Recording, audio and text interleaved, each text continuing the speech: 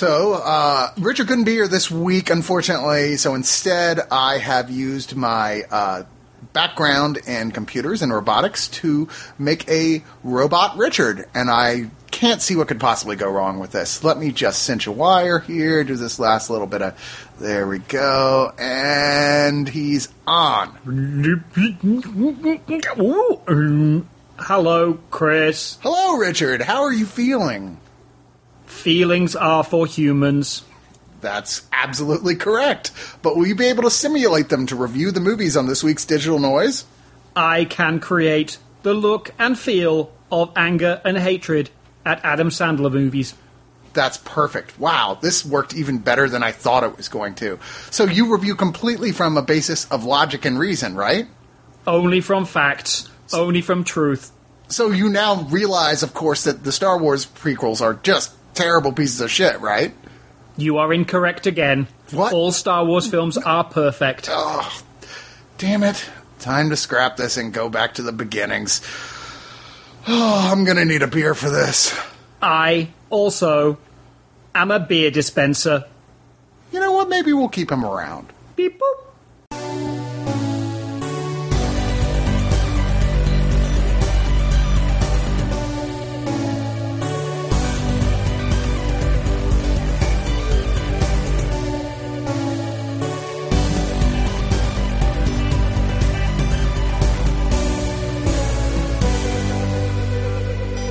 Welcome to Digital Noise, episode 102, I think. Way up. It's funny, we actually used to record another show called Remote Viewing that we had to change the name to Digital Noise when we went to a new website. Hang on, who's we? Brian and I. Oh, that guy. That guy. Hey up, Brian. And I kept all those episodes, so I actually have them on a hard drive, but I was scared to go back and count them all up and then add them to this number, because then I would actually know how much time I've spent doing this. Time you could have spent on something worthwhile like porn. Yeah, well, that got mixed in. We've rarely reviewed porn. Yeah, there's very few instances. There's a few things that have come close to porn, and this week there's one title that certainly touches on it at points. Yes. Talking of touching. Yeah. There we go. It's a little softcore, but we have a lot of stuff to talk about this week, so let's just get into the house cleaning here. First off, thank you so much for listening to Digital Noise, the best movie and television home release review show on the internet or anywhere in the galaxy. Because they probably don't have any intelligent life anywhere else in the galaxy, so it's a narrow field. Well, they do, but they may not have films. That's true, yeah. They may just inject narrative straight into your penis. Ooh, that sounds like the best porn ever. That sounds very uncomfortable, actually. I don't really require a story for my porn, but, you know, you just cut right to the chase. One of our sponsors is Audible.com, where you can get just hundreds of thousands, I believe, of podcasts and audiobooks and magazines and all sorts of things. One of the things I've been recommending lately for people to read is Wool by Hugh Howey. And it's a wonderful post-apocalyptic tale that's not like any other post-apocalyptic tale you've read. It's book one in the Silo Saga, and you can, in fact, pick the audio version of that up on Audible and give it a try. And in fact, if you sign up now through our links, you not only could download that for free, which is nice. Your first thing is that you go through when you sign up for Audible is free, but we get a nice little kickback. Hooray! So that's cool. And then after that, you can keep listening to all the other amazing stuff they have on there. Like one of the ones I keep meaning to download and listen to is Carrie Elwes wrote a book about the making of The Princess Bride and then narrates it, and that's on there. And apparently, according to everyone involved with that movie, it was like the most fun time they ever had in their entire lives. Like that set was one giant party. Apparently. Like, everybody playing giant, elaborate practical jokes on each other, and sudden giant... Or, in the case of Andre the Giant, regular-sized practical jokes. Regular-sized practical jokes, exactly. So, lots of good stuff on there to listen to. Please check that out. Also, of course, you'll see on our site, we've got the Amazon... we've got the picture of everything we're reviewing, and then the links that go to Amazon pages. If you click on those links and buy that product, or in fact, buy any other product starting from those links, we get a kickback from that as well, which is really nice. And you guys do that a lot. I mean, shit, you need a washing machine or whatever. You're buying a wrench. You're buying a cat collar. You're buying a new speaker, whatever it is. Start from one of our links. Kitty litter. We actually get our kitty litter delivered to our house because it's much easier. Do you? Yeah. Do you do it through our Amazon links? Yes. Probably. Boy, Robot Richard really is realistic. Please use those links for whatever it is, and it helps more than I can say. As does being a subscriber. As does being a subscriber. We've got 4 different tiers of being a subscriber, each with their own benefits. And starting, I want to say, next week, commentaries are now going up in the subscriber forums on a regular basis. They've already recorded 2, and more to come. I'm super excited. One of these days, we're going to get you, me, and your lovely wife on The Lost Boys. Yes. That is the plan. To get that done. Also, there's a whole bunch of things that we have lined up. We're like, we only need to do that title, and that title, and that title, and that title, and that title. Oh, there's just so many. And, honestly, we're almost out of John Carpenter movies to do, so we had to look past. What do we do? I know. We were like, when we did it, we were like sitting around, what movie you want to do? I don't know. Oh, wait, here's a John Carpenter movie we haven't done yet. Let's do that. And part of that was we just wanted to watch the John Carpenter movies again. This site, a feeble excuse to just watch John Carpenter movies. I like John Carpenter movies up into In the Mouth of Madness, and after that, not so much. You can't really blame him for Ghost of Mars. Oh, why not? He cast Marilyn Manson in it. Did he? I think so. Wasn't the ghost Marilyn Manson? No, I think it just looked like Marilyn Manson. Well, he cast the ghost of Marilyn Manson in it. No, there's actually a whole long, fascinating story about what went wrong with that, and it was basically that they pretty much went, that cast you want? No, you can't have any of them. But that's far from the only problem with that movie. Well, that was the first of many. Yeah. I don't know what happened. Carpenter switch flipped and something.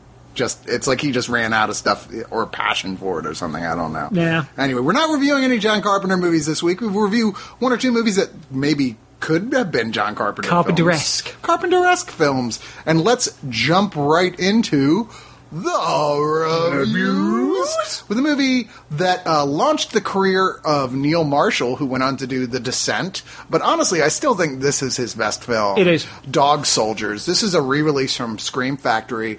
And it's funny, when I first saw this movie, it had been so long since I'd seen a good werewolf film. I mean, I think I had Ginger Snaps 2 years before, which was really good, but not one of those get your blood pumping ones. That I just kind of didn't give a shit about werewolves anymore. And after I saw this, for a month afterward, I was irritating the shit out of everybody I worked with at the bar, going wouldn't it be cool if werewolves attacked? What would we do? We'd take that table and put it up against the wall. They're like, Chris, shut the fuck up about werewolves. Let's be honest, the werewolves had nothing to do with you irritating the shit out of the people you worked with. But well, it didn't give you a good cover story. It didn't help. No. It's like going to girls, it's like, when the werewolves come, stick with me. They're like, yeah, because you look tasty and we can run away. That's true. That's it. Just kick me to the floor. And, this movie, like I said, first Neil Marshall film. I believe it was his first film, wasn't it? It was. They say it's a horror comedy. There's certainly comedic aspects. It's more of a straightforward action horror film. I've never got the description of it as a horror comedy. I think a lot of that comes from the character of Sean Pertwee as the kind of droll sergeant in charge of this unit of British squaddies who were sent to the Scottish Highlands as part of a training exercise, and that's basically just be there to bounce off a bunch of British special forces who've been sent up there to really train using them as bait effectively. Right. When they suddenly discover that most of the special forces guys have been butchered horribly by something unseen just in the woods, ripped to pieces. Never got a shot off. And it turns into really like a survival horror, action horror thing with these werewolves that have them boarded up in this house. And they meet this local woman who's a zoologist who was there trying to study these things and believing that they were in fact werewolves. Great move. And then it's not long before sort of the leadership of the squad switches to Private Cooper, who we see in the beginning originally had tried out for this other force that was led by Liam Cunningham, but a young Liam Cunningham. Yeah, I know, right? Not the Game of Thrones Liam Cunningham, who basically wanted this guy, after acing the course, the test, wouldn't shoot a dog. And he's like, no, I'm not going to shoot a fucking dog. What, are you crazy? And then he shot the dog in front of him. It's like, okay, if you can't shoot a dog, then you're out of here. And I was like, well, Brian's never going to watch this movie. Nope. But, which is a shame because it's amazing. But that guy's the one guy to survive from this crew, and he's been clawed and bit, and we know what that means. And Sean Pertwee's character, God, he looks just like his dad. It's so funny. He does look like a young version of You his dad. put a curly wig on him, it's like, whoa, creepy. He's Doctor Who. I still want to do a film with Sean Pertwee and Sean Bean and see which one dies first. Right? Sean Pertwee's put somewhat out of action, and Kevin McKidd, who we know from Rome and Trainspotting. from Trainspotting, takes over as the guy who's like, he's kind of a badass. And this is so much fun. Yeah. Watching these werewolves repeatedly launch attacks on this house, and they're trying to come up with whatever they can think of to make it till dawn to get out of there. And it's gory as hell, and it's just nonstop action, and all the performances are really good, even, which is something you don't expect. The only weak spot of this is that one character in the third act has a horribly overwritten monologue. Yes. That you kind of sit there and just go, yeah, this will be over in about 30 seconds. That's the only weak spot in this. This is not just one of the best mid-budget action horror ever made. It's a phenomenal werewolf film, and you don't get. I think werewolves are one of these things that people are very afraid of tackling, because they're often hard to do well. And I think Neil Marshall does a perfect job of. Whenever you do see them, they look good and they look effective and they look scary and they look human-esque without obviously just being somebody in a suit. But generally you don't. Generally you see these shadows and outlines and little hints of them and the damage that they do. This release has had some criticism from Blu-ray purists who've taken exception to some of the color balance on this. Yeah.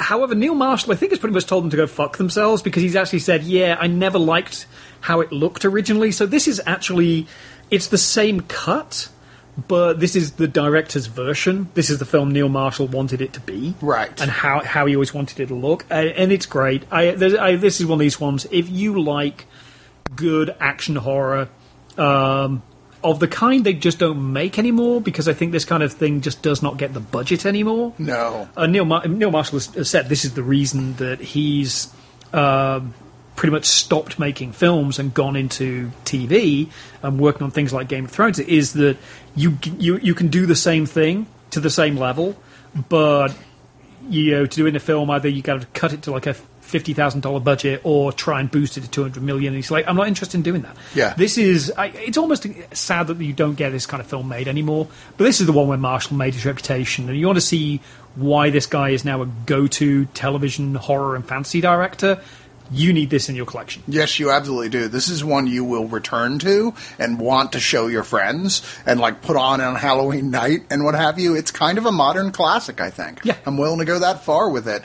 It's also Shout Factory, or Scream Factory, as it were. And so it means there's a decent amount of special features on here, including a short film by Neil Marshall called Combat, a hour-long Werewolves versus Soldiers, which is a very in-depth background piece with interviews and what have you, and talking about the making of this thing. There's another piece on the production design, a photo galleries, and audio commentary with Neil Marshall. So you're really getting your money's worth with this. Yeah, this is a must. This is a must buy if you like it's horror. a tough week because there's so much stuff. So much good stuff. This is one of the best weeks I think we've had in a long while. It's one of those ones almost everything I want to say. This is a possibility for pick of the week. Yeah, but this is still not my pick of the week. Neither is the next film, although once again it comes close. It comes very close. As It Follows, finally coming out on Blu-ray, one of the two best horror films from last year, along with The Babadook, both of which I was lucky enough to see at Fantastic Fest. It Follows is a very 80s feeling horror film. It feels like how did I never see this film that spawned 7 sequels? Yes. But it hasn't. It's just this. It's this girl has sex with this dude, and then he's like, yeah, sorry, I just gave you an STD that causes a invisible supernatural entity that looks like whoever it wants to, that will follow you until it finally touches you and you die. Oh, but you can tag someone else as it if you have sex with someone else. Yeah. So and the problem is if they get killed, then it reverts back to you. And so she's running around with this thing that it never runs, it just walks, but never stops coming. It's kind of a post-coital version of The Ring. Yeah. In its MacGuffin, but it's carried so well. David Robert Mitchell is his debut feature as a director and writer. And Micah Monroe playing Micah the Monroe, lead. who had a brilliant double whammy last year with this and The Guest. Yep. This is, again, you like horror, this has to be in your collection. There's this sense of creeping dread, and one of the things that Mitchell does very well is an opening sequence that throws you right into the middle of what's happening, and with no warning shows you exactly how bad this possession or infestation or alien attack, and it's never defined what it is. No. He never says what it is. No, which is why it feels like the first chapter in a whole franchise of films. And it's designed intentionally so you could interpret this as being metaphorical for any number of things. Like, you can put your interpretations on what this is and what it's saying, but the director has said, I'm not personally that interested in where it comes from. To me, it's dream logic in the sense they're in a nightmare. When you're in a nightmare, there's no solving the nightmare, even if you try to solve it. He wanted to make a good horror movie with a new idea, and he really did. And even though it's odd that here's this, like, it's hard not to call it iconic, like, new creature that has no defined appearance. Yeah. He's your mom, or the babysitter, or the mailman. Or this random naked guy standing on your roof. Yeah, exactly. And this is classic Eros and Thanatos horror, which is, one of the core themes of 80s slashers. And but it transcribes that so well to Detroit. He shot this in his native Detroit. And it's fascinating because so much of what you see filmed in Detroit is about the areas that are totally collapsing. Yeah. This is the suburbs that are doing okay, and when these except teenagers... for the invisible STD killers. Yeah, but when the teenagers want to rebel, they actually they go over the 8 Mile, and there's these little bits and references that place this so specifically in Detroit, and that's one of the things I really liked about it, that I really appreciated about this film. It's also final proof, like, if you've got a good idea and a camera, go make your film, because it's pretty much what Mitchell did.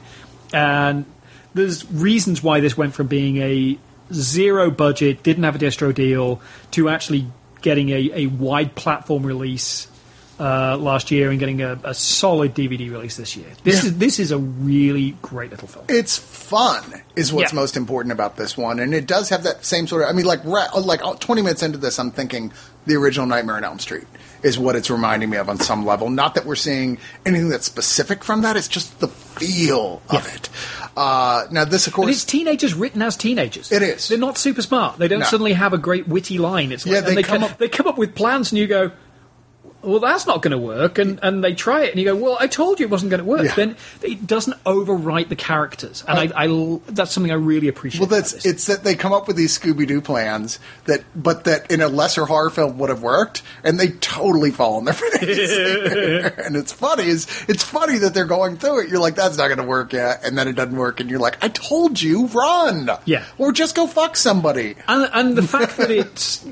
The whole idea that whatever this is can only get to you at kind of fast walking pace, and therefore if you drive off, you buy yourself some time, but it's still coming for you. And that should be a silly gimmick. I mean, like the short from a few years ago about the kind of deathly killer who follows this guy and over a period of years spoon guy? Beats him to death with the spoon. That almost feels like a preemptive spoof of this. Yeah. And you can think, well, this shouldn't work. It should be silly. But, like I said, Mitchell, I think, just knocks it out of the park on his first film. He does. And keeps that air of tension and the suspension of disbelief of something that could feel daft really just feels menacing and uncontrollable. Now, there is some extra features on here, including a poster art gallery, which a whole bunch of different artists came out and made their own interpretations of the posters on it. So that's pretty cool. This was well loved by genre fans from its launch. Like, holy shit, did you guys see It Follows? Yeah. Fuck! There's a conversation with the film composer Disaster Piece. Yeah. That's okay. And then an audio commentary featuring a bunch of critics, including Eric D. Snyder, who is featured on one of our weekly podcasts, Movie BS. I Hey up, Eric. thought I would bring that up there. Talking. Hey, I think you dropped this name. Do you want it back? Well, Clang. I had to say, You did. and our buddy Scott Weinberg is Hey up, on there Scotty. as well, talking about all the stuff in the film, and basically just getting all gooey about how much they love it. So, yeah, It Follows, just tremendous, a horror don't miss film for sure. Now, I think we're a little bit split on The Unwanted. I think we're gonna have a divergence of opinion here. Yeah, now I don't think horribly so, but I think we are. Yeah, I didn't hate The Unwanted at all. I didn't even dislike The Unwanted. But that doesn't change the fact that it still feels like that unicorn of a Lifetime movie that's watchable. Yeah, But with softcore porn. dangerous ground there because you know my feelings about Lifetime. I would refer to this more as a high end Cinemax. Yeah. Yeah. Yeah, maybe so. Or Stars. I think the division here that you're going to pick up on, folks, is that I have much more of a soft spot for aspirational Z-grade horror Yeah. than Chris does. Yeah, that's just me. You're I just hey, they tried. They harder. tried, and I admire that. And I will always find the glimmers of gold in the dust. Well, I think that's where we slightly disagree. It's not even disagree. I think that's just a divergence of taste. Well, I think that that's the thing I most like about The Unwanted is that it was trying to do something different. It really was.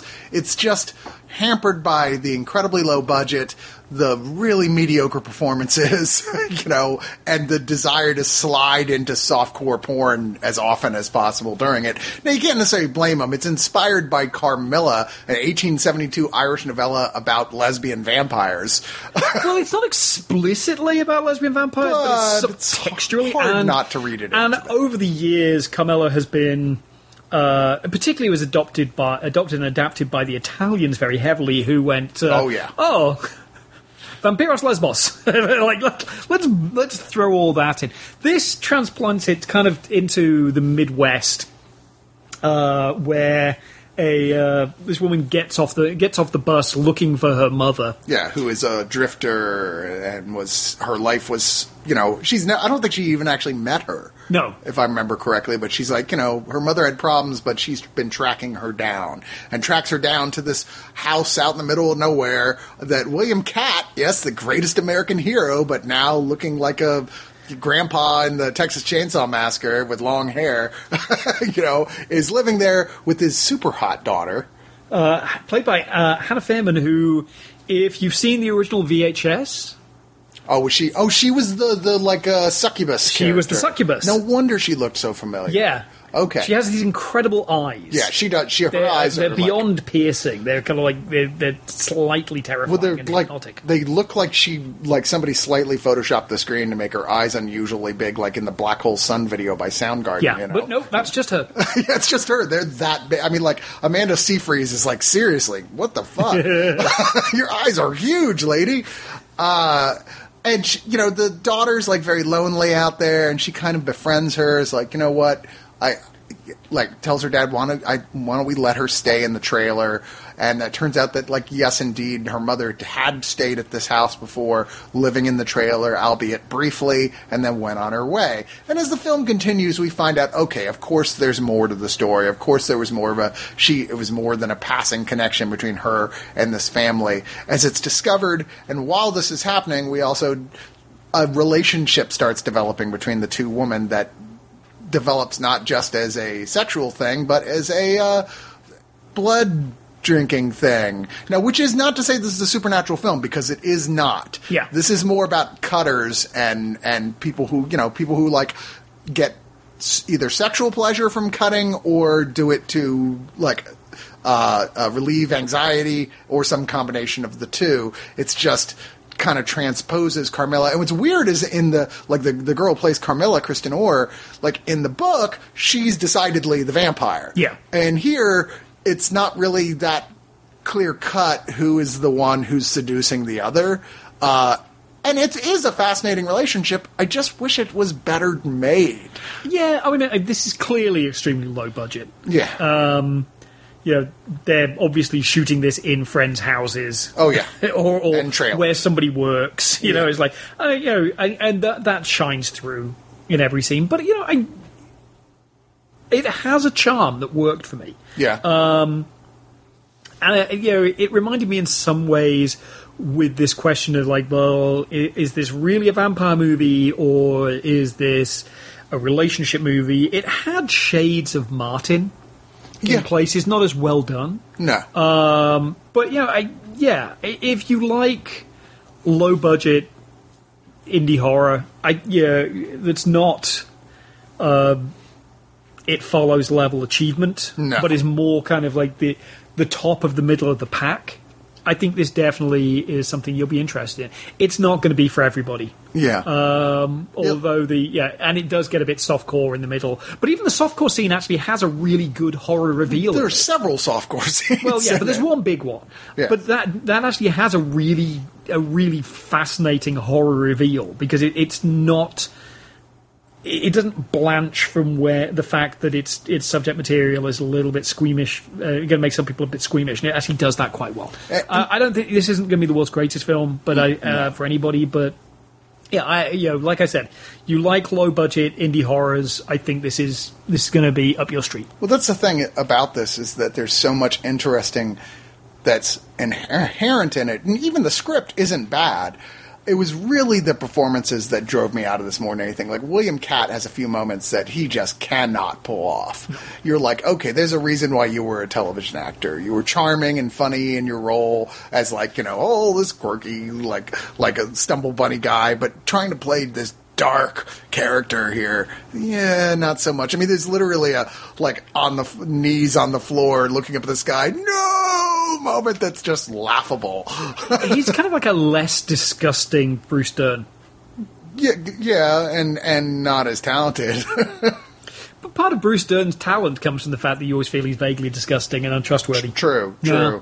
And neither one of these actresses, although both very attractive, neither one of them feel like they're at that point that they were ready for this. No. Like I think they both look like they could handle smaller projects, but there's so much inherent in the script that someone who was better could have done more for that's really effective. I kept imagining different actors in this, and that even with everything else in here that's so low budget, how this would have transcended up to like a much higher level with that. So I thought it was kind of a missed opportunity to not hold out and try and get some better people for it. But you look at your own script, you're like, look, I'm satisfied with it. I think it's good, but you can never really tell. No, and it's a hard sell getting to that level. Anyway, it's a shame. Kudos for getting it made. Kudos for doing getting something it made. that's not just we're going to throw some blood bags against the wall and that's it. No, that's very true. Agree with that completely. Next up, coming from Artsploitation Cinema, is Reckless, which is, I believe, German. Is it German? No, I think it's Dutch. Is it Dutch? Okay, a Dutch remake of the movie The Disappearance of Alice Creed, an American film, which came out quite a few years ago. Try again. What? Try again. Try again about what? Not American.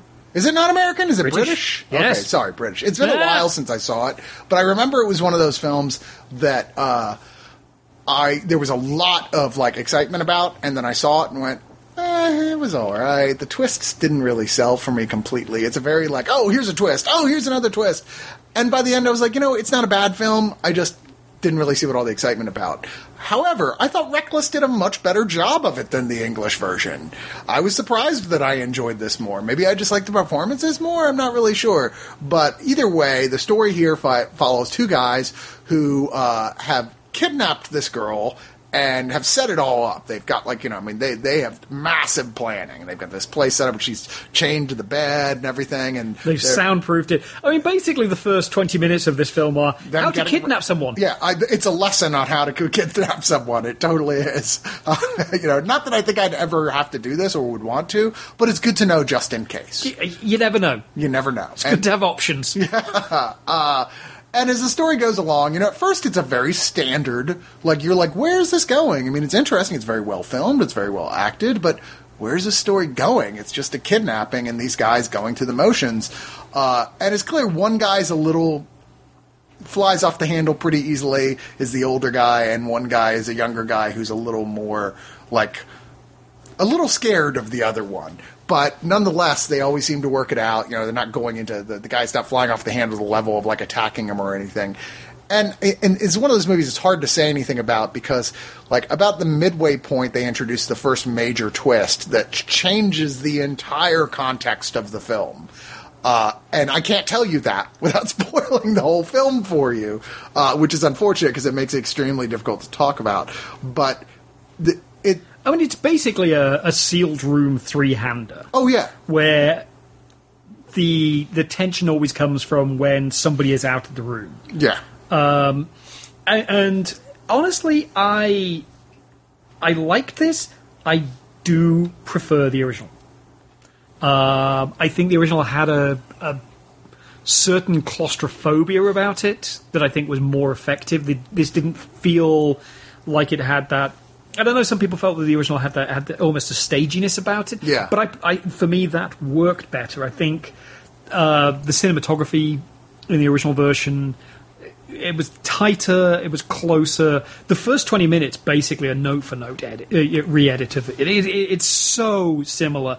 I think I just preferred the performances as well in the original. I think it had this kind of sense of menace and malice that I think this lacks to a certain degree. There's almost a feeling of trying to make the characters a little bit too likable. See, but I think that's what I liked about it, because they felt more human, and it felt more like anything can happen, And sure enough, like, this plot requires you to be convincing to believe that this could go either way. Yeah. These are not, neither one of these guys are monsters. They're just, they're criminals, sure, but they're trying to do the best they can, and each of them have their own motives for doing the things that they're doing. Not all of which are necessarily negative motives, depending on how you look at it, I suppose. Well, I think the other issue I have with this, where there's a pivotal change, is that it is the actress playing the kidnap victim. In this, Sarah Cronus, I think she was a little bit too likable. Whereas in the original, because that was Gemma Arterton's breakout role. Right. She's not very likable either. So you're kind of not playing favourites with any of them because you kind of don't like any of them. But at the same time... then at the end, I think the difference is that they become humanised and weak and frail in the final act, and you see each one, their sensibilities come into play. And I think I preferred that. I think this came at it and was like, oh, no, we kind of understand where everybody's coming from. And I'm like, I don't want that in the first act. I want more... I prefer the third act reveal of them being weak and flawed. So I guess for me, this has... Also, the other problem I have... And this is actually, I think, a genuine problem I have with this, rather than just a difference in taste and emphasis. The disappearance of Alice Creed is very open-ended. It is the final scene... You're not sure what happens. Very ambiguous. Right. This spoon-fed a resolution, and I did not like that. I thought that was clumsy and inessential, and that was the point where I'm like, you made changes that are not to my taste. I think that rewrite of the final scene was wrong. I think that just did not work for me at all. And I do think you should see this. I think you should also see Disappearance of Alice Creed, just because I do prefer that a little bit more. But I've got to say, this is yet another solid release from Artsploitation, who had just come out of the gates, putting some really good stuff out, putting out some daring European horror and thriller stuff, and I think they're a label that I'm glad are back in existence. It's funny, both those points I come on the other side of. I'm like, either they're all unlikable or they're all likable, and I think you end up having interesting results either way, but I like they're all likable result better that this one gets. I thought, I prefer... Ever the optimist! I prefer a movie where I not only can sympathize with at least one character, but I can sympathize with all of them to some extent, even while they're making bad decisions. I'm like, I think you still can, but I think it's with them. But I think you come to that likability at a different point in the narrative. Yeah. In Alice Creed, and that just has a little bit of an edge for me on this. And I think because of the fact that this is going for more sympathetic characters is why it makes more sense to give you more of a described ending, actually. And I think it works better here where it wouldn't have worked. Oh, it would have. Alice Creed. It would have. I still didn't like the fact that it it goes, and this is what happened.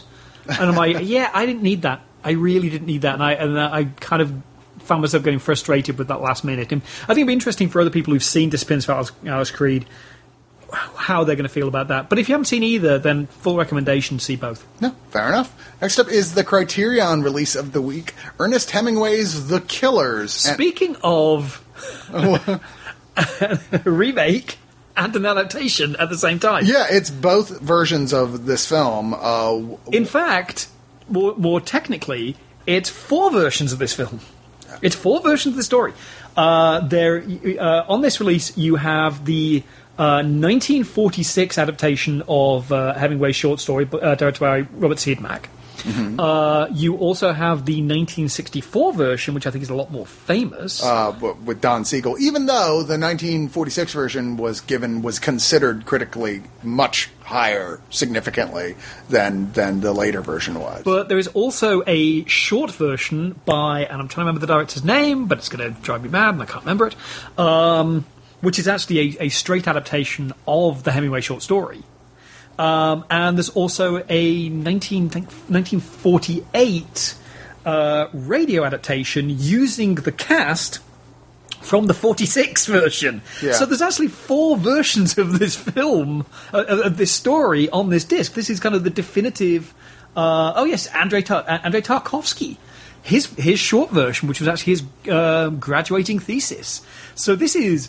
as always with Criterion, an insanely loaded disc, but what you're really coming for is the 46 and the 64 version. Right, and these are... now, first off, let me just say that both these films, it's really only the first 20 minutes of the film that is the Ernest Hemingway short story. And in fact, let's be even more clarifying. The original Ernest Hemingway story, in its simplest form, is 2 guys walk into a diner, tie up the people working there and explain to them they're there to kill this guy called the Swede, who lives nearby and always comes into this diner. One of the guys manages to get out, runs to the Swede's place and tells him there's 2 guys who are coming to kill you. And he basically goes, well, it's bound to happen sooner or later. And that's the story. And accepts it. Total ambiguity. It's one of Hemingway's slightest, most defined stories. It's a Rorschach test of a narrative. The 1946 version basically says, well, why? Why does he want to do this? And after that scene, it moves into this lengthy, the full narrative where Burt Lancaster as the Swede. Who dies in the beginning. Yeah, so this is all police investigation and flashback. And it's basically a classic noir of a guy who is a dupe for a beautiful woman, a robbery gone wrong, double crosses, and it's about the police trying to unfurl this. With some, and more importantly, the life insurance investigator, played by Edmund O'Brien, who's investigating here, and closing in on every single story seems to coalesce with something to do with Kitty Collins, the femme fatale of the story, played here by the gorgeous Ava Gardner. And it's interesting when you compare this to the later version, the 1964 film, whereas in the first one, William Conrad and Charles McGraw, who play the killers, are barely in the film. They're in it at the beginning and they're in it a little bit later on, but it's not about them. No. The later 64 film, they make it where, inexplicably, really, they're like, that's weird that this happened. Let's go and try and find out why. Why would you do that? Well, that's the thing. I think that it's very well set up because you got Lee Marvin and John Cassavetes as the Clu Gallagher. Oh, Clu Gallagher rather, yeah. as the 2 killers. Yeah. And Marvin has basically been around the block a few times, and he just goes, "This doesn't add up." And you almost get the feeling you're going either there's an opportunity for us to get rich out of this because we're being paid way too much to kill this guy who just stands there and takes it. Yeah, played by John Cassavetes. Yeah, and you just... Or something is screwy here because the guy stood there and took it. Nothing about this adds up. And as a seasoned criminal, you can see him going, I don't like this. I want to know what it is because this just is going to... Something is wrong about it. So this time it's the killers as the actual investigators. And it's... What's fascinating is that this is a remake in many ways of the narrative that is created in the 46 version. The Swede, instead of being a boxer down on his luck, is now a race car driver out in his luck. And it's the same thing. It's a robbery. It's a femme fatale. What it doesn't actually have is the diner sequence from the Hemingway short story. It actually cuts that off completely and instead replaces it with this, my favourite sequence in the film, which is the killers going into a blind school, which is where Cassavetes' character has found himself working, and being pretty much the most unpleasant characters you've ever seen in cinema. I mean, they are vile. They're beating up blind people in a school for the blind. And I think it's telling at the time when this was made that this is the take that the 60s film made, and the 40s film took a very traditional, okay, well, let's find the hero. We have to have strong hero characters here. I mean, like, certainly noir was happening in the 40s, but it was few and far between to really have a film that was following a truly vile character as your main character. Yeah. There's only a few double indemnities out there from that period of time anyway. And this has got weird things in it, like Angie Dickinson plays the femme fatale type character. Angie Dickinson has some huge hair. Claude Akins. I mean, there's a lot of television actors in this, and it feels like It was actually originally a television movie. Was it? Okay, because it feels more like that. The networks went, this is too rich for our blood, and that's why it was released cinematically. It also explains why they can get both versions of the film and all these extras on one disc, right? Because they're not super high res. Let's put it that way. And then the main bad guy is Ronald Reagan in his final role before he went into politics. Yep. And he's very plausible as an extreme scumbag. And the only time he ever played a villain, too. Only time you ever Which is weird, because you would have thought, you see him in this and you're like, wow, you should have done this more. Yeah, it was much rather than going to politics. You had the look. Yeah. Yeah. Well, maybe that's just because I associate Reagan with villainy. But. Yes, well, that's fine. I mean, the big question, which version do you prefer? Oh, definitely the 46 version. By far. By a huge stretch. The Cassavetes I feel like Dickinson relationship, just, it's 60s cheese to a certain degree. There's no chemistry at all between those two. But the best thing is the two killers themselves, and I would have watched an hour and a half of those two just sleazing around and breaking people's legs. Completely it would have been phenomenal. Whereas I prefer the idea of having us follow the killers doing this. There's no question that the movie was better, the original 46 one. I mean, you've got Burt Lancaster and Ava Gardner, for Christ's sakes. There is also in the 64 version, there is some of the worst back projection I've ever seen in my life. Like there is a moment, and I think it probably wouldn't have looked as bad at the time, or as bad on film, or as bad on a grainy television, but on a nice high-def screen from a good restoration, it's jarring. No, that's... It's like, you can't blame the past for the techniques that we use, but it really will make you go, ooh, dear, that's a bit not. I think this is a worthy collection to get. It's certainly, like, calling it Ernest Hemingway's The Killers is a bit of a stretch, once again, considering everything that made that story so remarkable is what you don't say, not what's said. And these are the only version that is Hemingway's The Killers is the 15-minute Tarkovsky version, which is on here as well. Still very much worth seeing. Like I said, I think terrific. Burt Lancaster's first major performance in this, and he's wonderful in it. Oh, yeah. He really is. Anyway, moving on to King of the Gypsies, also known in my speech as We Wish This Was the Godfather. Oh, my, don't they? They so wish this was the Godfather. And that being said, this is not a bad movie at all. It's just not The Godfather. This came out in 1978 with a teenaged Eric Roberts, who is a young member. Before he started looking all sweaty and weird. Yeah. Before something happened that sapped his acting ability. Somebody, he got bit by a acting vampire or something at some point. Because remember when he was I want to suck your talent. Well, he was in a lot of good films early in his career, and he was getting nominations and awards for his performances, and then all of a sudden he's the worst actor out there. Last credit that he had? Yeah. Human Centipede 3. Oh, for fuck's sakes. Last good performance he did, though. Dark Knight Rises. Yes, that's which true. he was actually good at. Well, maybe part of it is that he'll take anything, and the problem is he just doesn't give a shit when he's in those things. I think that is the problem. I've seen him in a few things where I'm like, you really should not. But I think if you've got a director that's going to yell at you and remind you you're earning your paycheck, I think he's going to still be good.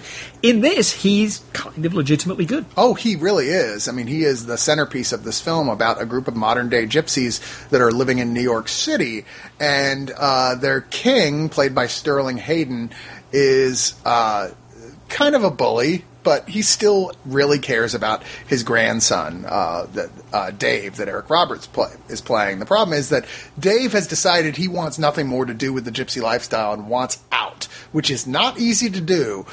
This sounding, once again, very familiar to The Godfather. Yeah. He has Once I get out of the palm reading business, they pull me back in. He has met an outside girl played by Annette O'Toole here, who's young and lovely, and everything, they're kind of leaving him alone until it turns out that Sterling Hayden, the king, is dying and wants to pass on the kingship to Eric Roberts, which is a problem because Eric Roberts' dad, Groffo, played by Judd Hirsch, is technically the one who should be next in line, but he's such an asshole, and everybody knows it. He's a drunken, wife-beating piece of shit that the king is like, yeah, we're going to just, skip ahead. And this causes no small amount of chaos, especially Judd Hirsch flat out just orders a hit on Eric Roberts. Yeah. You're like, wow, this family dynamic is weird. Especially Susan Sarandon is a gypsy palm reader as your mom, and Judd Hirsch is your dad. Susan Sarandon, who I think is in a different film. Yeah. She really... I mean, there's a lot of overblown in this, but she really, I think, thought this was a comedy. Yeah, or her that, performance seems a little bit... just doesn't seem to mesh with She's waiting for Larry Talbot to come in. Yeah. Whereas Judd Hirsch is... This is one of the best things he's ever done. See, this is where we're going to disagree, because I thought the main thing holding this back from being a better movie is Judd Hirsch. I never bought him in this role. I felt like the whole time he was just kind of reading the lines, and that's about it. I kind of got this sullen little man brutality. He knows that the only reason he's got the authority that he does is because of his father, and he's just a thug. For me, he was one of the best things about it. I mean, this is flawed because in so many little ways, not least that not the huge first ways, but the first 35 minutes is a very flat reading of extracts from the original book upon which this is based by Eric Roberts, where they kind of try to explain his entire life, his up culture, to the age of 18, where he's run away, and it's like, yeah, this just feels... Well, that stuff should have been so much more interesting. Yeah. I mean, and it is interesting to some extent. I have next to zero knowledge about the actual gypsy lifestyle. And to be clear, this was the original book written by a gypsy. They brought in some 7 or 8 technical advisors who were actual real life gypsies. They really wanted this. It's based on a true story as well. They wanted this to be as true to life as humanly possible. So you actually are looking to, as far as I know, pretty much the only Hollywood representation of modern day gypsy culture. And that it is interesting, but it should have been so much more interesting. I think the problem is that the structure is so flat. Mm-hmm. It's really and then. Oh, and we've got a lot to explain, so we're going to do a montage. And you're just thinking, well, there's 50,000 ways you could do this in a more interesting fashion. And it goes back to The Godfather. You look at how The Godfather approached explaining an entire culture of a criminal syndicate.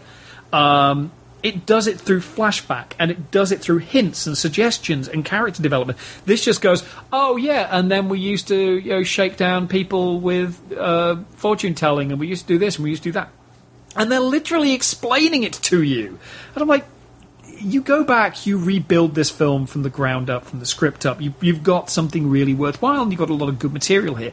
But it does become an object lesson in how other films that try something similar do it so much better. Yeah, I mean, this is almost the film you should watch after The Godfather to see how easily that film could have been screwed up.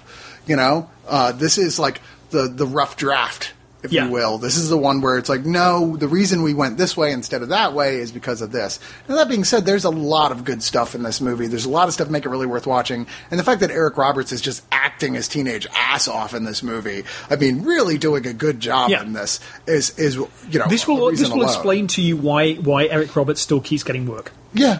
What was the other big one? It was like early on. He was a little older than this, but he had another big starring role that he got nominated for a bunch of awards for. And I'm The Doctor Who television movie. Yes, that's what That was it. It was the Doctor Who television movie. Well, I mean, he was in, like, the last one he got an award for, I think, or nomination was Runaway Train in '85, which Yeah. was truly a great fucking movie.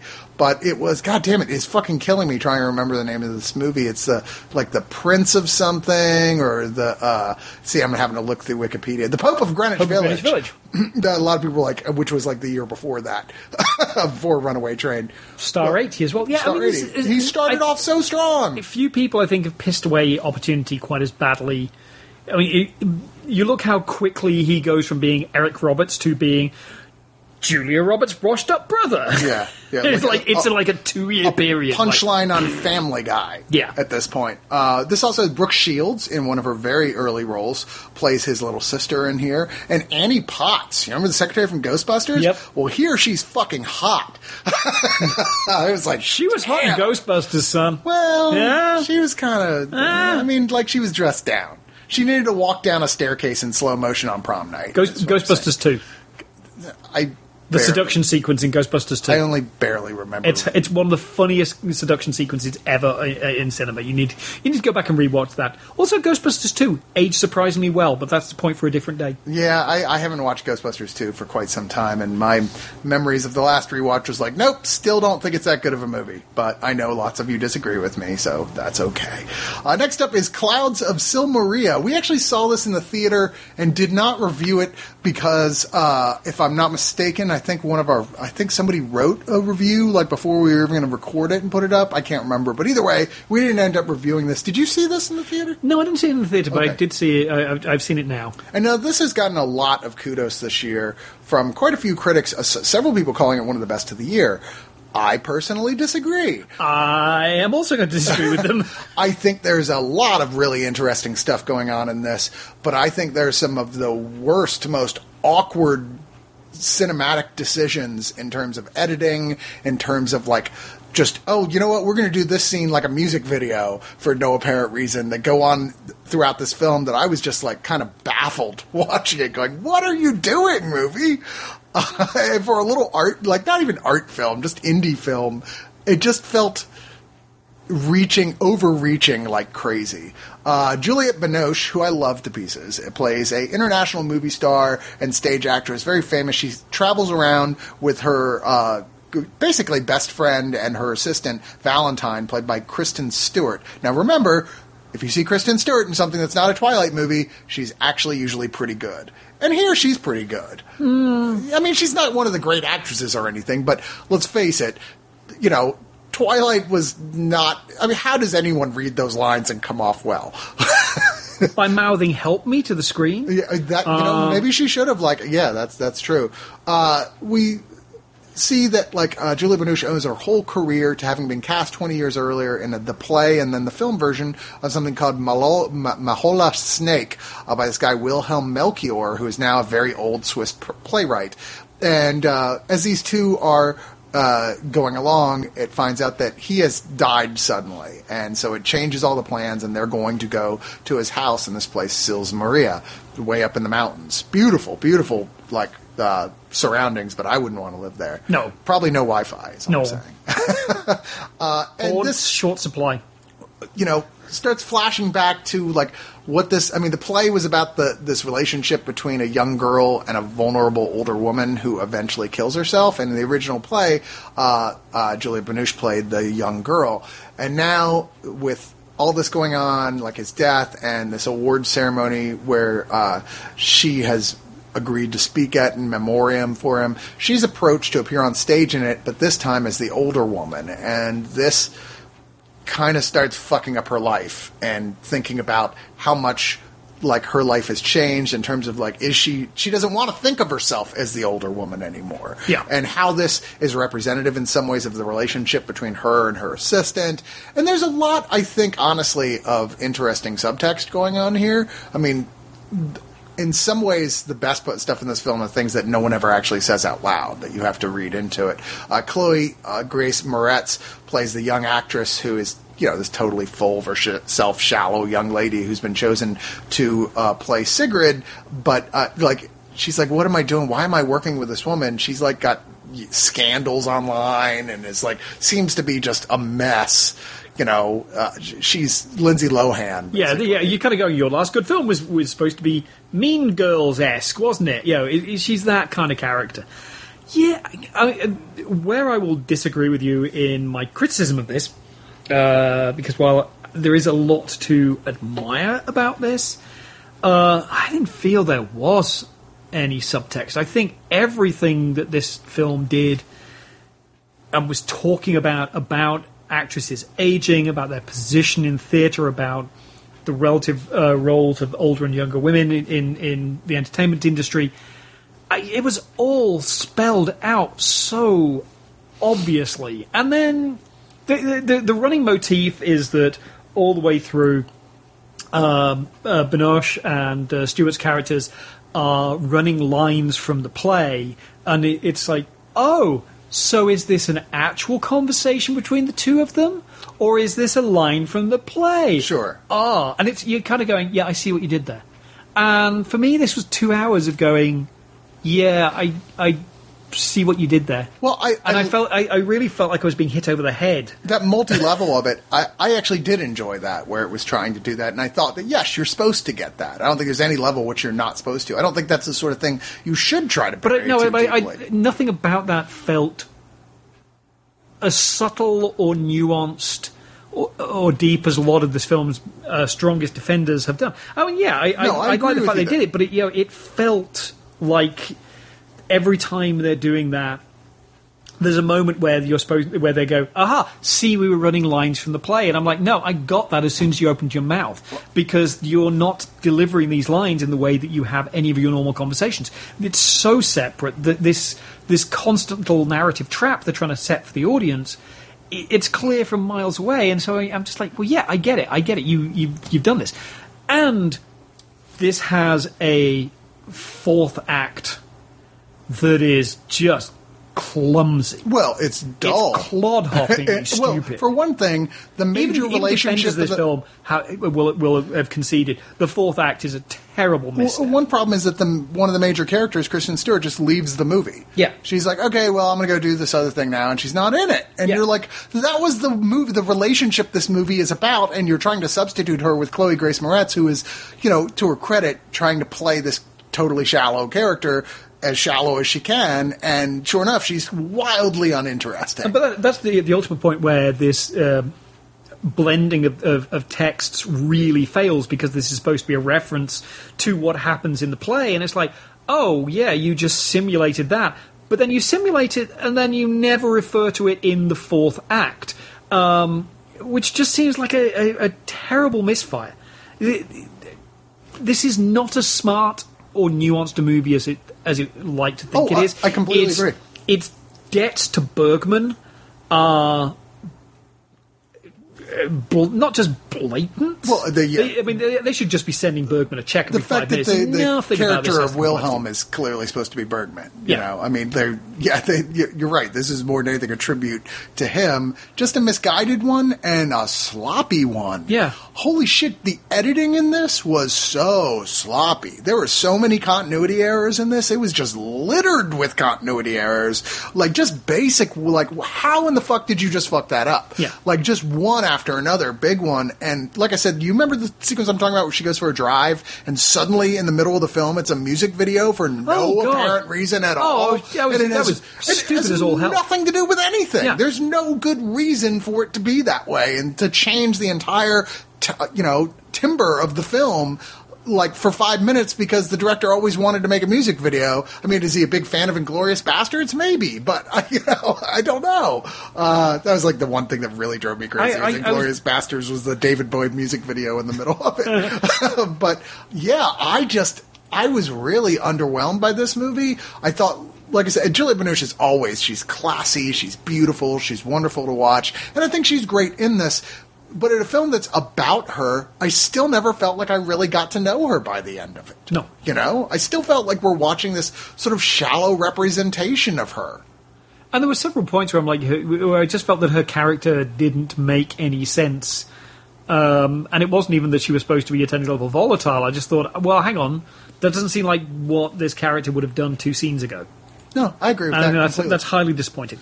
Now, I do want to go right into this next because we're kind of going into more arty, more indie stuff, and go from one we both went meh about to one we both went, oh yeah, this is the pick of the week. Oh yeah. And this is a French-Brazilian documentary film directed by Wim Wenders, who did one of my, several amazing films, but one of my all-time favorite movies, Wings of Desire. Yeah. Just worship the shit out of that movie.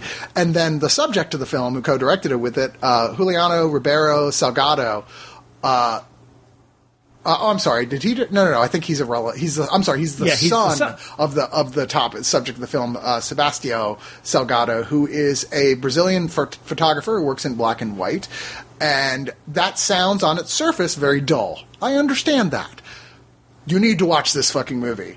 You need to not just watch. Shut out the world. You need to turn everything off. Turn your phone off. Get the biggest television you can, yeah, and immerse yourself in the work of one of the greatest photographers and social chroniclers of the 20th and 21st century. This Salgado redefined documentary photography. Yeah. He wasn't really a news photographer. He would go to places and chronicle them completely. He was a cultural photographer. He actually started off as an economist.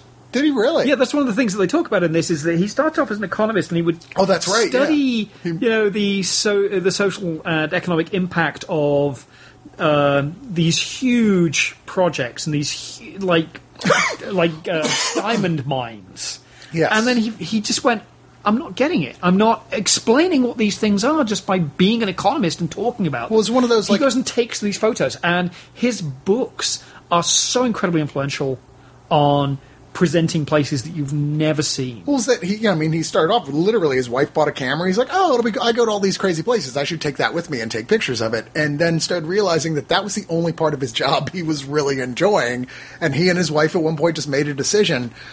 Oh, we think you're good enough at this that this could be your thing. And sure enough, he's one of the greatest photographers in the world. And he's a guy that will take 5 years off to go and work on one book of photography. Yeah, and as we look at this is divided up into sections where it'll say this was the name of the book, and then this is the years it took place, and then we look at those photographs, we look at other footage that was shot around it. It jumps back and forth a little bit because obviously Wim Wenders wasn't there the whole time filming with him, but later on he is, and we watch this trip through this guy's life as he reaches spiritual rock bottom, because he's taking all these pictures of just atrocities, of people starving to death, of being murdered, just horrible, horrible stuff, and just coming to the point where he really believes we are a virus with shoes, as Bill Hicks would say. Yep. We deserve to be wiped off this planet. There is nothing redeeming about the human race. And then he changes his direction of photography entirely to starting to take nature photography. And we watch this amazing transformation in this man as he rediscovers joy and hope. And it's just so incredibly moving. And what's really great about this is this guy who he has gone, okay, well, I'm going to go work on this project for 3 years. Bye, kids. Yeah. I'll see you in 3 years' time. You'll be out of elementary school then. It's amazing that he's close enough friends with his son that his son wanted to make a documentary. Well, that's the thing, because I think the one thing that his wife and he managed to explain to the kids is, this is what I do and here's why I do it. And he's grown up going, not only having a good relationship with his father, but also understanding why his father has done the things he does and the impact of them, and going, yeah, I mean, like, he probably could have been here more, but when you look at what his books have done and how they have changed policy and how they have changed people's perception of the world and the way they live in it, I'm not going to put myself ahead of that. Let's be honest. This was important work. But he comes across still as very humble, as a guy who regards himself as a vessel for communicating these stories. And the amazing thing is, Wim Wenders, even in the kind of more catch-can world of documentary filmmaking, where you do not have complete control over the cinematography, even in those circumstances, he is a great cinematographer. You'll have a scene where you go, this is beautifully shot, and then suddenly it cuts to one of Salgado's photographs, and you go, wow, and you are knocked back in your seat, because this guy is, it's really astounding. Even if you don't like Wim Wenders, even if you're not a big fan of documentaries, even if you don't like photographs of big animals getting into fights or forest fires or the world in general, this is a film you can't miss, because it will open your eyes. And and your heart. This is a truly revelatory film. I completely agree. Even at 110 minutes long, it never feels too long. Flies past. It does. It flies past. I could have watched 3 hours of this. You can't wait to see the next photo that's going to pop up in it. And usually we've got Sebastio himself is narrating a lot of this, and the sequences where Wim Wenders is just filming him, I mean, they're wonderfully shot, and you're just like you really feel like this guy is in the room with you talking to him. He just seems so soulful. He expresses himself so well. He really gets across what was happening in his heart and what was, just the stuff he was being exposed to, that he was living through, that what was happening in each one of these pictures. You get stuff out of this film that you can't get just from the books. No.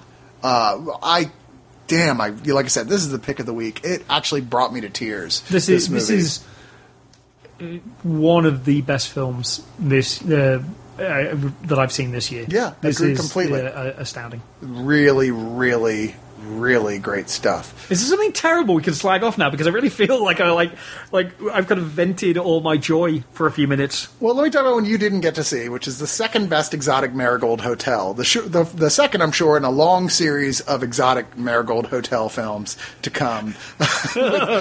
Basically a retirement home for actors that aren't getting as much work elsewhere. Third best Exotic Marigold Hotel, not dead yet.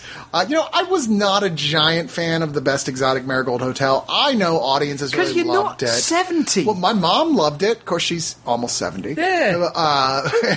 And she loved this one, too. And I was like, I'm going to ask for this if for no other reason, so I can just send it to my mom afterwards as a present. Right? And I admit I actually like this one better than the first one. And so this is actually the best Exotic Marigold Hotel. I mean, that being said, still here, I get so annoyed with Dev Patel. He was the part that annoyed me the most in the first one, and he's by far the most annoying thing here, playing the co-owner of the hotel in question with Maggie Smith's character. And he's just, he's giving a good performance. It's nothing wrong with his performance. He's just hyperactive as hell. He can be very funny. But in it, he's about to get married to his fiancée, who's just a knockout. And her, brother's best friend shows up to help with the wedding, I guess he's has lots of dance experience, so he's there to help teach them how to do the incredibly elaborate choreographed dance that apparently Indians do at their weddings. Mm-hmm. And when I saw this, I'm like, I'm not letting my girlfriend see this. Because I've seen you clod-upping around the dance floor, sir. Because I'm just going to stand in front of a justice of the peace, I don't need 1 million candles and 3,000 choreographed steps. I got married by an Elvis, and I don't think I need this nonsense. Yeah. It seems like a lot of work. But yeah, he just immediately flies into total unreasonable jealousy about absolutely every little thing, and you're like, oh, for Christ's sake, shut up and act like a real person. I understand jealousy. I don't understand throwing your life into a series of Three's Company misunderstandings in order to do it. You know what I'm talking about? Here we've got a lot of the characters in the previous film. Judi Dench is still there, along with Bill Nighy, who clearly want to be with each other, but Bill Nighy is too shy to make a move, and she is too undecided about what she wants to do with the rest of her life to finish up. To finish up herself. Of course, Maggie Smith is still there as well. Some of the other characters as well from the previous one. But now we've got this new character, Richard Gere, showing up as Guy Chambers, who Dev Patel is completely convinced is a guy that's been sent by this big hotel chain who they want to sponsor, to be partners with in buying a second hotel. He's there to check him out. No one believes this, including the audience, but he's convinced, and he's just throwing other customers, out the door, basically, and ignoring everybody in his own upcoming wedding in order to pander to this guy who's like, I'm just here to write a book. And there's some funny stuff in here. Richard Gere looks bored, like really bored, and kind of embarrassed to be in this movie. Like, what happened? I was in Chicago not that long ago. I'm sorry. The last really good thing he did that I actually enjoyed and would watch again was probably Mothman Chronicles. His face seems to have finally just eaten his eyes. It does. Yes. He is a Muppet now. But, this is cute. There's some adorable stuff in it. It's not, to the point of being irritating when it is being irritating, of being, offensive or anger-inducing. And there's some real pretty stuff. It's all in India. All these characters living in this hotel there's almost no plot. There's little tiny subplots going on, but no real big overarching plot except, is he going to be able to buy the new hotel? Is he not going to be able to buy the new hotel? You'll be hard-pressed to care, but there are some beautifully filmed sequences in here. Like I said, the wedding is pretty gorgeous to look at. I would love to have been at this wedding. It's like, now that's a wedding I would rent a tux for. It looks like a lot of fun. So basically this is just eye candy for octogenarians. It is. That's exactly what it is. A bunch of harmless little stories that aren't going to offend anybody, with some good performances from a great cast who are clearly enjoying themselves, except Richard Gere, and have a lot of great chemistry together. So there are pluses here, but let's face it, if you're listening to this podcast, if you know what a podcast is, this is probably not the movie for you. What's a possible cast? Next up is Justice League Gods and Monsters. This is the latest film in the DC Animated Universe original movies.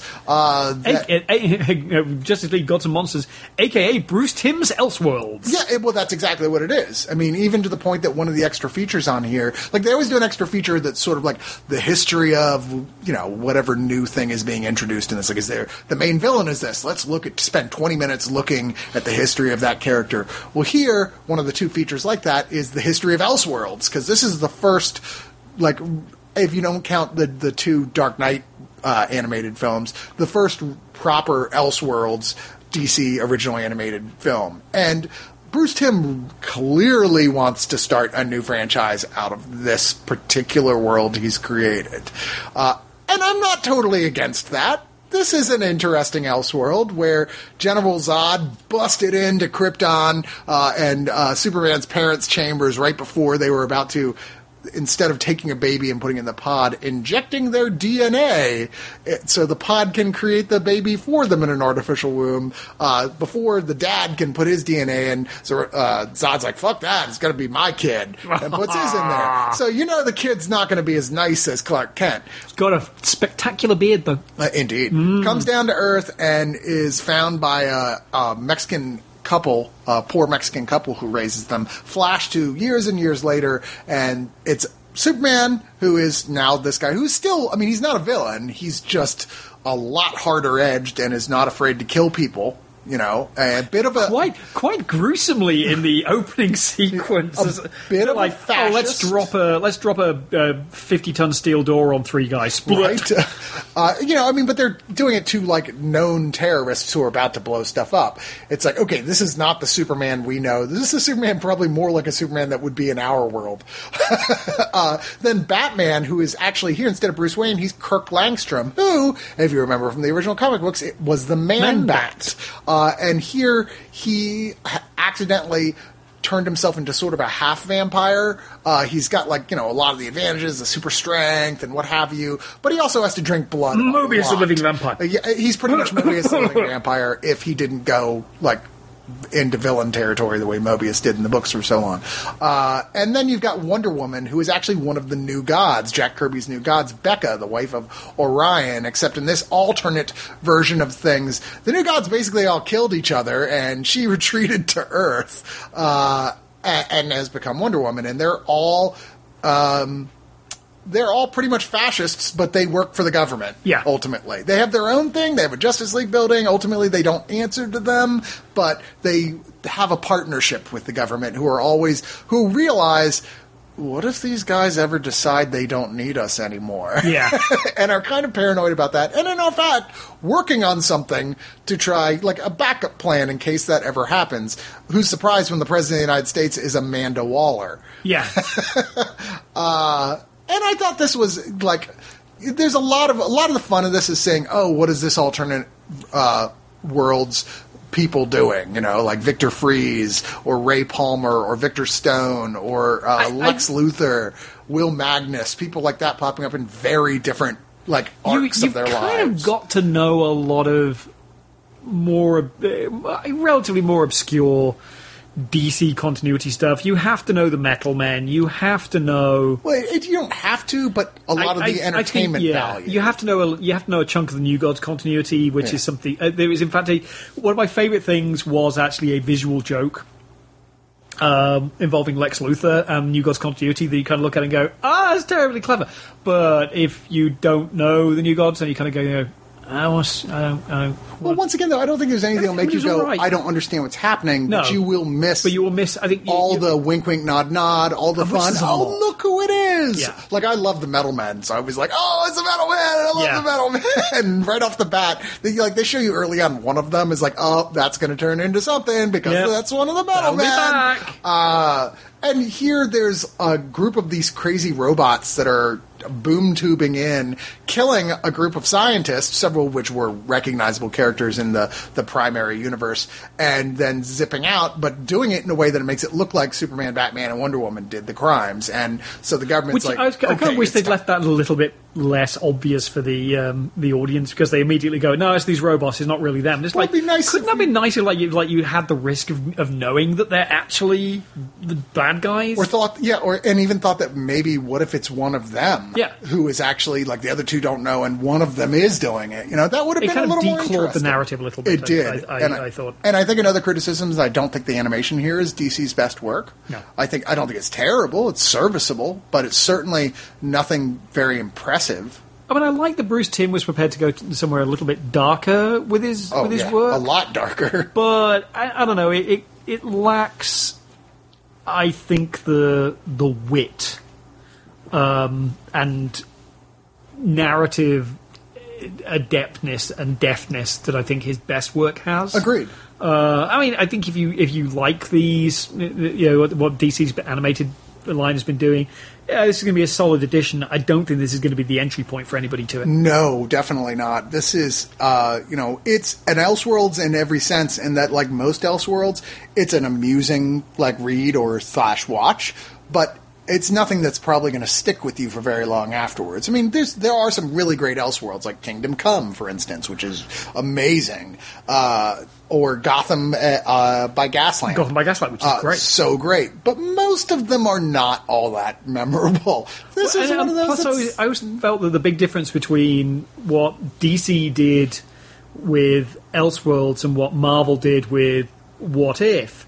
The core difference is that Elseworlds will tend to be, and they kind of start off from a bad, weird, parallel place, but they end up basically like the characters you know.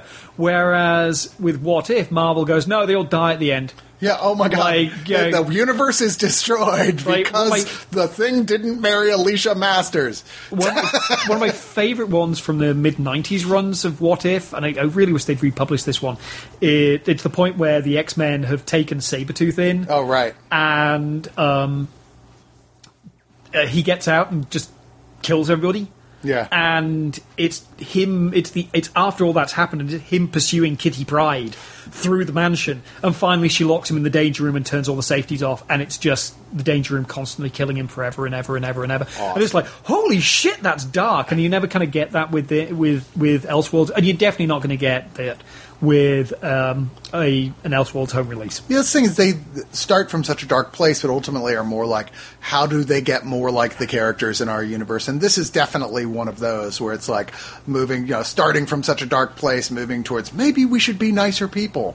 And that's fine, whatever. It just doesn't... It's missing a certain level of bite, to be sure. And I also like some of the best Elseworlds comics have, like...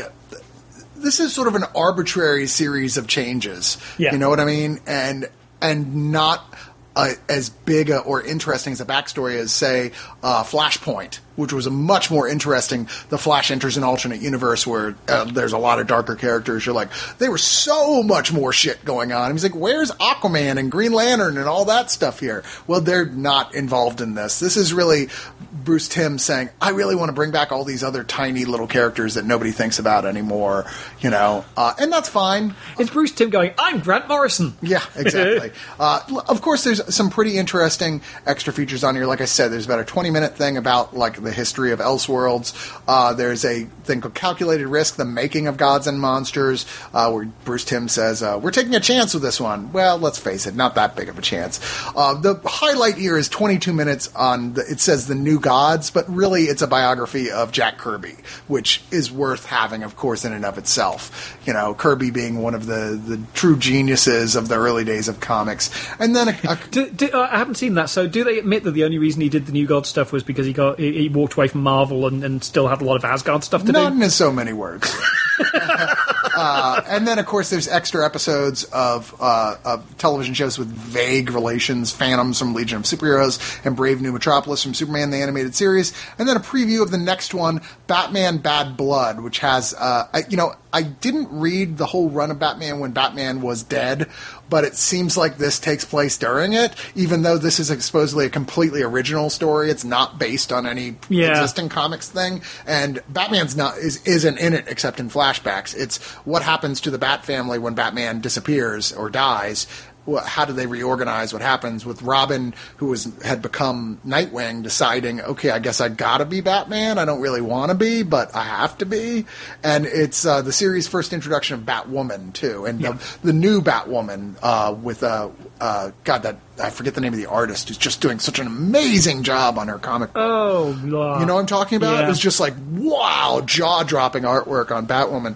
Anyway, I think this is well worth watching for big fans, not an introduction film. In fact, my main takeaway from watching this entire disc was I'm far more interested in seeing Batman Bad Blood than I was in watching this. I think me too. This really felt like it spoke to a very limited subset of DC fans. In fact, in some ways, it was the fans that DC spent years trying to get away from when it was trying to revamp and become more newer and cutting edge, and started reprinting all the New God stuff in these really beautiful collected editions that they knew that 50-year-olds with a lot of spare disposable cash were going to buy, and it was like, we're not going to produce any new comics for you because we're far more interested in Vertigo.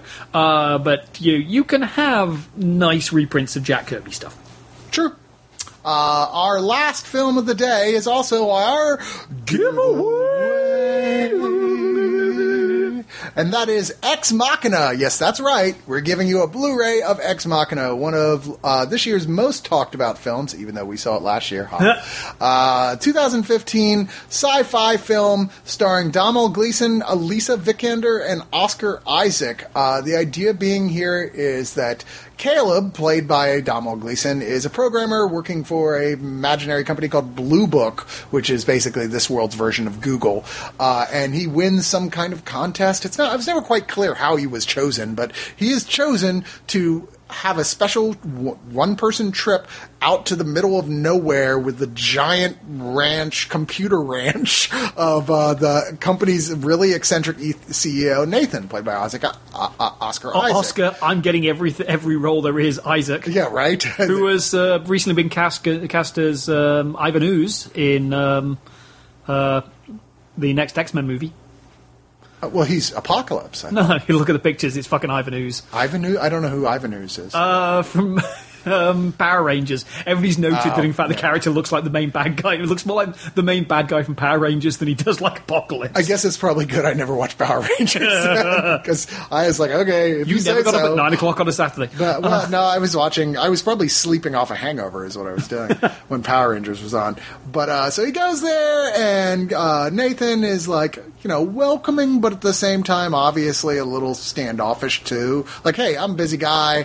Feel free to walk around the crazy sci-fi facility here, but except for the doors that won't open for you, don't mess with that stuff. But the reason he wants to bring him out here is because he has developed a humanoid robot with what he suspects is real artificial intelligence. He has named Ava, played by Alicia Vikander, who, except for her hands and her face, is, clearly a robot where you can see all the insides running and everything, but a completely human hands and face. And Nathan says that, the Turing test, which is the famous, the test named after the designer of the first computer, Alan Turing, is supposed to detect whether or not a computer has true AI or not. And he says that it's not a fair... What? Go ahead. Well, this was part of, a lot of people have loved this. I had some issues with it, not least that, kind of didn't find many of the characters engaging. But this isn't the Turing test.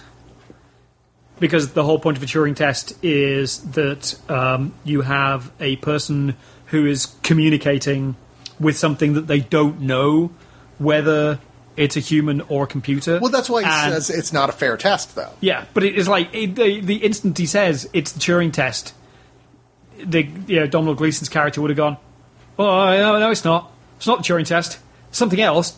So it's kind of like silly to call it the Turing test. But that did happen in the movie, though. Yeah, but it doesn't happen initially. It takes a while for that to happen. It kind of bugged me for a little bit. I was like, well, he would have immediately gone, not the Turing test, boss. Well, anyway, he gets Caleb. He wants Caleb to come in to judge for himself whether he can relate to Ava on a human level despite knowing that she's an AI. Like, how convincing is it to him that she actually is a true artificial intelligence or just a simulation of one? Or is he merely being fooled by the fact that she has robot boobs?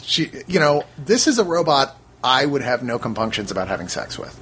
I'm just going to say it. Yeah, you said that the one about the robot in the ice castle in the original Logan's Run.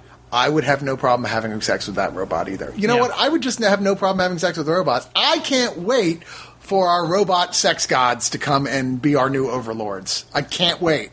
I hope to be the person to do this. Sorry, human race. I'm building Skynet right now there. I said it. Fuck. I can't believe I said that. For you, the black hole is its own porn spoof, isn't it? Kind of. And most of this is really the conversations between Caleb and Ava as, Caleb is actually starting to feel real connection to her, and Ava clearly has her own agenda going on here. And the question of the movie is more or less like, what is this agenda, and is she justified in having it or not? Is she truly intelligent? And if she is, what's the ethics of this scenario? Yeah. And I personally found this absolutely fascinating. I was stuck with this from beginning to end, completely into it. It is emotionally cold a bit. I will hand you that, certainly. But I like that it's one of very few sci-fi films that have come out in the past several years that is genuinely hard sci-fi. Oh, this is and the most admirable thing about it is this is a hard SF movie.